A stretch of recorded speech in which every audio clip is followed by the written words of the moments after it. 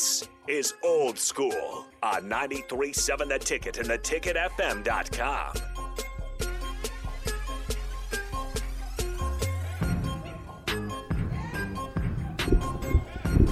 Welcome back, Old School on a Monday, Super Bowl Monday. Days after, lots to talk about. Of course, Huskers had an interesting weekend in basketball. We have been joined. Pull that mic down there, KP. Yeah, man, pull that down. Pull that down. Let's go ahead and bring you in the game, man. Ain't a point of having a southpaw that we don't use, man. You get a left-hander, get him in. Get him in, KP from the baseball team. What's happening, Kyle Perry? We're good, brother. Let's get him in. Is that strict? Rigo's got to turn on his mic. There we go. There we go. He's on now. There we go. Good deal. See you guys. We're going to bring in another baseball player. Absolutely. He's known as a basketball player and a football player, Omaha's finest. Let's bring in E. Strick. Strick, what's happening, baby? What's good? What's good with it? I can't believe it. I'm blessed to be on the show. I'm just so glad to be here today. I got two fine gentlemen in Jay Foreman, superstar linebacker extraordinaire, and, freaking TED Talk team, book writing, all that. VP, I'm shoot, man. What can I say? Well, we just added to the rotation. Kyle Perry from the baseball team, southpaw, slinger. Yeah, I know you two left-handed baseball players get to talk to me. Of what y'all got going on. I'm just grateful to be with y'all present. Strick, we got to ask, since we got two southpaws here. I'm a righty, so I always always was told, if you're a lefty, you're unique. Is that the truth, or is that just fiction? Well, I'm uniquely different in that I'm ambidextrous. Oh, okay. I'm a wild one. Like, I could switch hit when I played baseball. Obviously, I didn't play long enough that they wanted me to focus on the left side because, coming for a short season, you don't really get the reps you need to be able to switch. So they wanted me to focus on the left side. I can shoot both hands. I can actually write both hands. I throw right-handed. I golf right-handed. I kick right-footed. My strength. So it's kind of weird. I'm one of the, so if you say it like that, I am kind of a uniquely different dude. What about you, Kyle? Well, I'm not ambidextrous. Yeah. That's freaking that kind that's of next that level. kind of puts That's me old to shame. school, right? Yeah. I couldn't switch hit if my life depended on it. Yeah. Hell, I can't even really hit. But you could hoop, though. But you could hoop, though. I could hoop. I didn't have much of a right hand, but I could hoop. Yeah. Maybe a little bit washed up at this point, but I always wondered. I know lefties. Just from I don't coach youth baseball, and no defense. I played baseball. I didn't like it because I like action. I need physical contact. Right. But I know a lefty pitcher and a lefty hitter are kind of like unicorns. What makes it such a big deal for a lefty pitcher versus right? Is it just because of the angle, or is it just because it's not that many of them? yeah, You know what I'm saying? What is it that's separate? What is because like Kershaw and everybody, right. He's a big lefty, and then if you throw 90 as a lefty versus 90 as a righty, that lefty is a unicorn. Well, I think it's. Honestly, I'm not really sure. I think more of it's. There's more righties. You're right. So then, if you throw a guy that's a lefty, that's it throws you off a little bit. Yeah, it'll throw you off. So because you see so many. As a hitter, you see so many right-handed pitchers. So Strick, is that why you Why you became a switch hitter? That's how I became a switch hitter. Yeah, right. For Strick, was that why you made the decision? I would have to agree with Kyle's assessment. I think for me too, like just think about it, right? If you remember Randy Johnson at 6'8", coming from the left side at an angle with a crazy slider, the way that he threw it, just imagine being a hitter that has to see that coming from that angle. And then he's reaching halfway down the plate at you, right? Yeah. Right. And then the other part of it is, like, when I was a rookie, you have guys, as you stated, that can throw it. There were guys that can, they just couldn't paint it, but they can throw it. And so you got guys that don't know where the heck the ball is going, throwing 96, throwing 95, and they don't know yet, like, where it's going. So that makes it even more scary. But yeah, absolutely. I mean, that's it's just looking at it from a different angle. You're so used to seeing it from one way, from one angle, that it changes that angle, and it just makes it a little bit more difficult to pick up if you're not used to it. Hey, Strick, and then just to double down on that, as far as basketball goes, you know, you're a lefty. You know, did that throw people off a little bit? You know, I mean, obviously they knew in the scouting report you're a lefty, but when you get out there, there's not too many left-handed players, you know, to shoot. So, you know, a lot of guys are right-handed. You got the, you know, left hand up on the shot versus now you got to do something totally different. Did it work to your advantage being a lefty? Yeah, it worked in two ways. One, that what you just said, they're used to challenging at a certain way, right? Which they have to change their mindset to do. But the crazy thing, me being ambidextrous, I was a strong right-hand drive. Right. So you would hear them out there saying, "Oh, he's a left, he's left," you know, guard. And then I'd be like, "Cool," you know what I'm saying? Strong right-hand drive, strong right-hand finish. That was one of my things. So. Yeah, if you're not used to it, but having just that weirdness, that ambidextrous, it really helped my game because even though a lot of people know I was left-handed and I shoot with the left hand, they didn't understand that the ambidextrous part of me, I was a strong right-hand drive. Like I would finish more with a right-hand dunk than I would with a left, which was, you know, unusual because you had guys like Anthony Peeler and guys like that were strong left. You know what I mean? So that did make a difference. Here's one thing I want to ask you and Kyle, because Strick, you know, we're really good at baseball. Kyle, obviously you play it. And Strick, you could talk about maybe it helped you in other sports, but Kyle, how do you? I like to understand other athletes in other sports, how you get focused in, because you know when you pitch, you know you out there on an island. It's kind of like playing defensive back, you know, and Strick knows. Yeah. And you know, I guess equivalent Strick, maybe correct me if I'm wrong, if you're on the line. And you got a front end of one-on-one, and you got to make two to go to overtime or win the NBA championship. Just talk about the mindset it takes, and when do you start to get focused? So say like if you know you're pitching on Friday, right? Or and you're playing, I don't know, who's a big rival. Just say Iowa just because we always hate Iowa. Right. You know you playing Iowa Friday night. You know it's, you know, May, going to be 80. Yeah. When do you start to focus in to get ready for Friday? Shoot, man. Both physically and mentally. Yeah. Well, physically, it's like a week-long process, you know. I mean, it's just like keep it in the routine. Right. But when it comes to the mental side of things, it's like, you know, it's like you said, it's on an island. Right. You know, so it's you try to get dialed in early in the week. Right.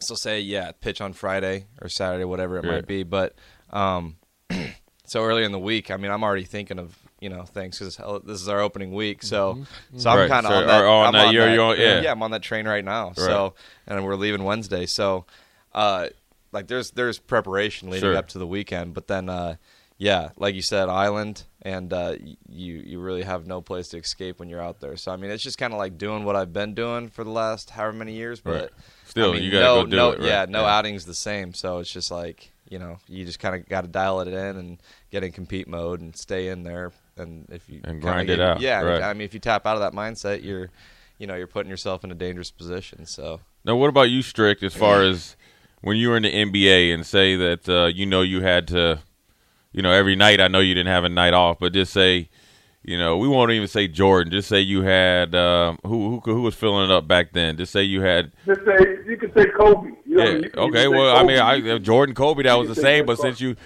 know, that's tomato, 180, 1B, I guess you would. But when did you start to focus in for that one-on-one challenge, both offensively, defensively, and physically? Because people don't understand how physical both of those guys played and the things that you got to get ready to do, especially if it's a primetime game and you know you obviously want to go out and show out.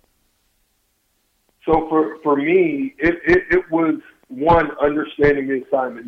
One, knowing I was going to have probably the toughest assignment of whoever it was. So looking at the schedule, I would look at who it was, and then I would begin to break down the scouting report and then the film work on and get tape on what it is. And obviously it was tape. It wasn't CDs like it is now. It was a film that I had to actually assess. So when I break that down, I looked into that information, looked at who I was going to be guarding, and then realized that what their tendencies were, what are the things they like to do, am I going to be chasing off screens if it was Reggie Miller, or if I'm oh, if it's Gary Payton, okay, boom, I got to be not only on point offensively as far as running the team, and then in most instances, we knew Gary what he wanted to do, so we were running off the ball. We'd let Michael Finley bring the ball up at those days, and we just took away their advantage.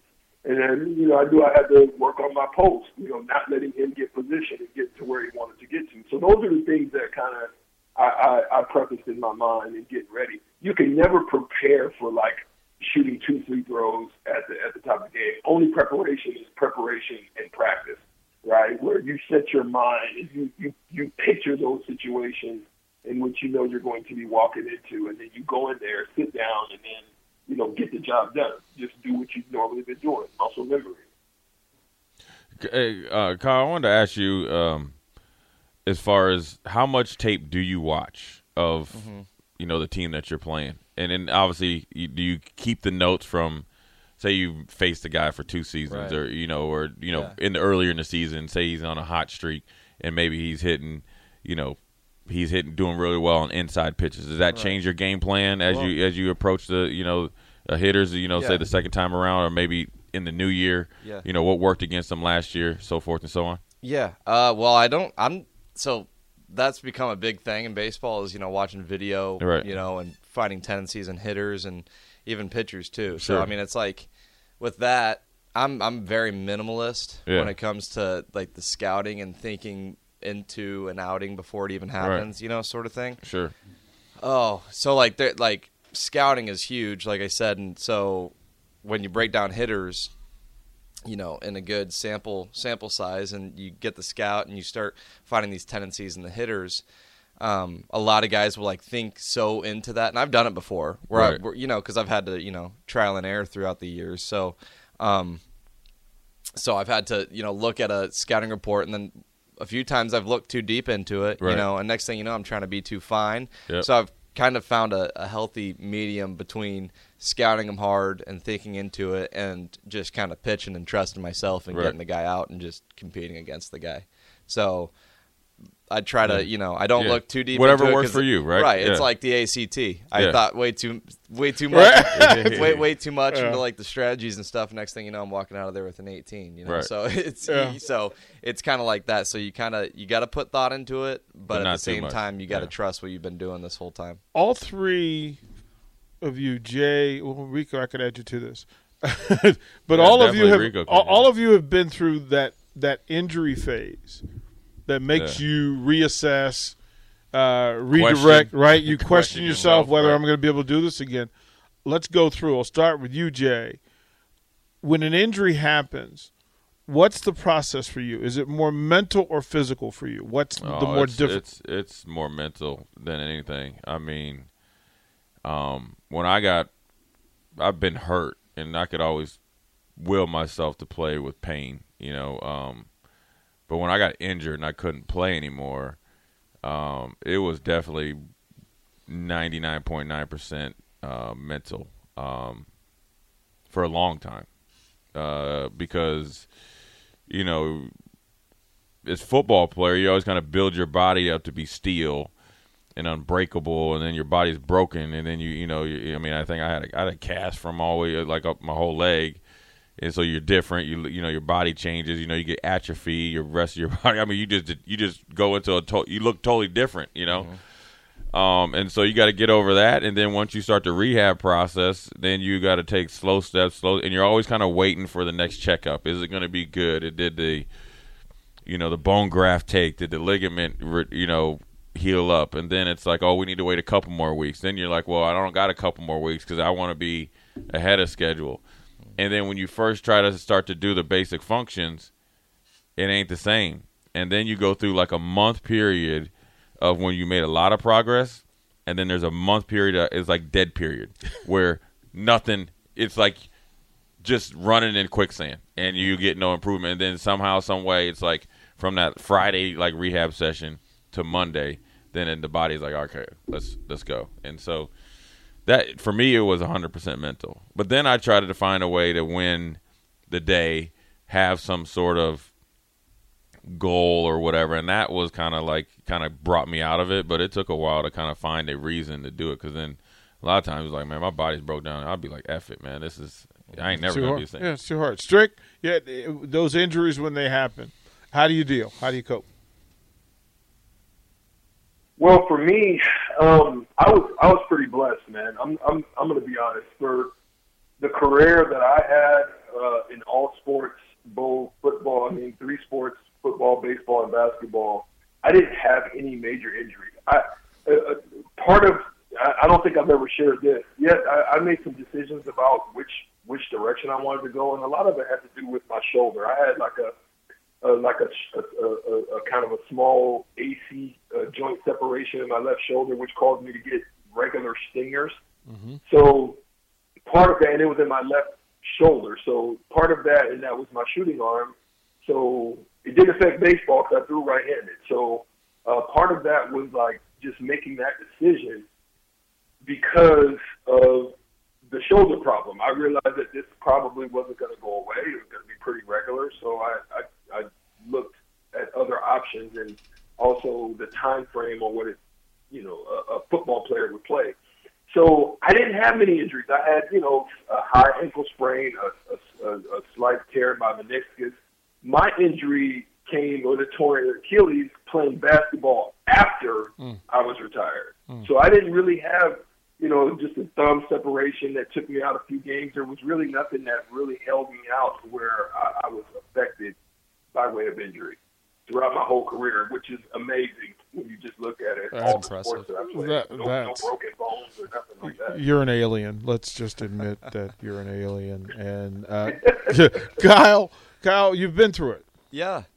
No, well, that's awfully impressive. I wish I was in that same boat. All right. But yeah, injury. I was never played with them. It was ankle sprains in basketball, going all the way up through high school, and then nothing, major. And then in the summer of 2020, that's when I tore my elbow up, and so it was like you said, it's like 100% mental, and you got to find other reasons to help you, more external factors to help you get motivated to do rehab, get up every day, and let your feet hit the floor, that sort of thing. So it's like, because everything that you've been doing, right? Like I'm throwing, that's my job in college, It's not to swing the bat, it's literally my left arm. So when that got brought down with the biggest surgery you could get as a pitcher, pretty much, it's like, well, what am I going to do it for now? So, there's no light at the end of the tunnel at that point. And so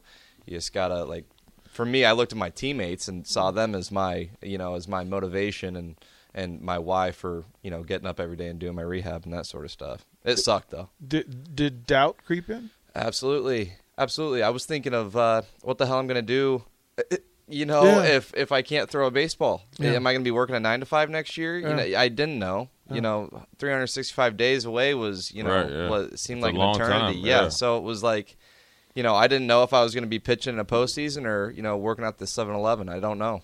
So it's like, that's real. A lot, and a lot of things. And I trust myself that I don't ever have to work at a 7-Eleven. But that doubt crept in plenty of times where it was like, what if this doesn't work out? And it was battling that thought right there in itself that would probably be another motivator, because it was like there was so much doubt that would creep in just naturally of the unknown, and especially in a pandemic, so everyone knows about the unknown. So it was like it was like that doubled down. So very tough. Man, we'll do this. Strick, if stay tuned, stay with us, brother. We're gonna go to break.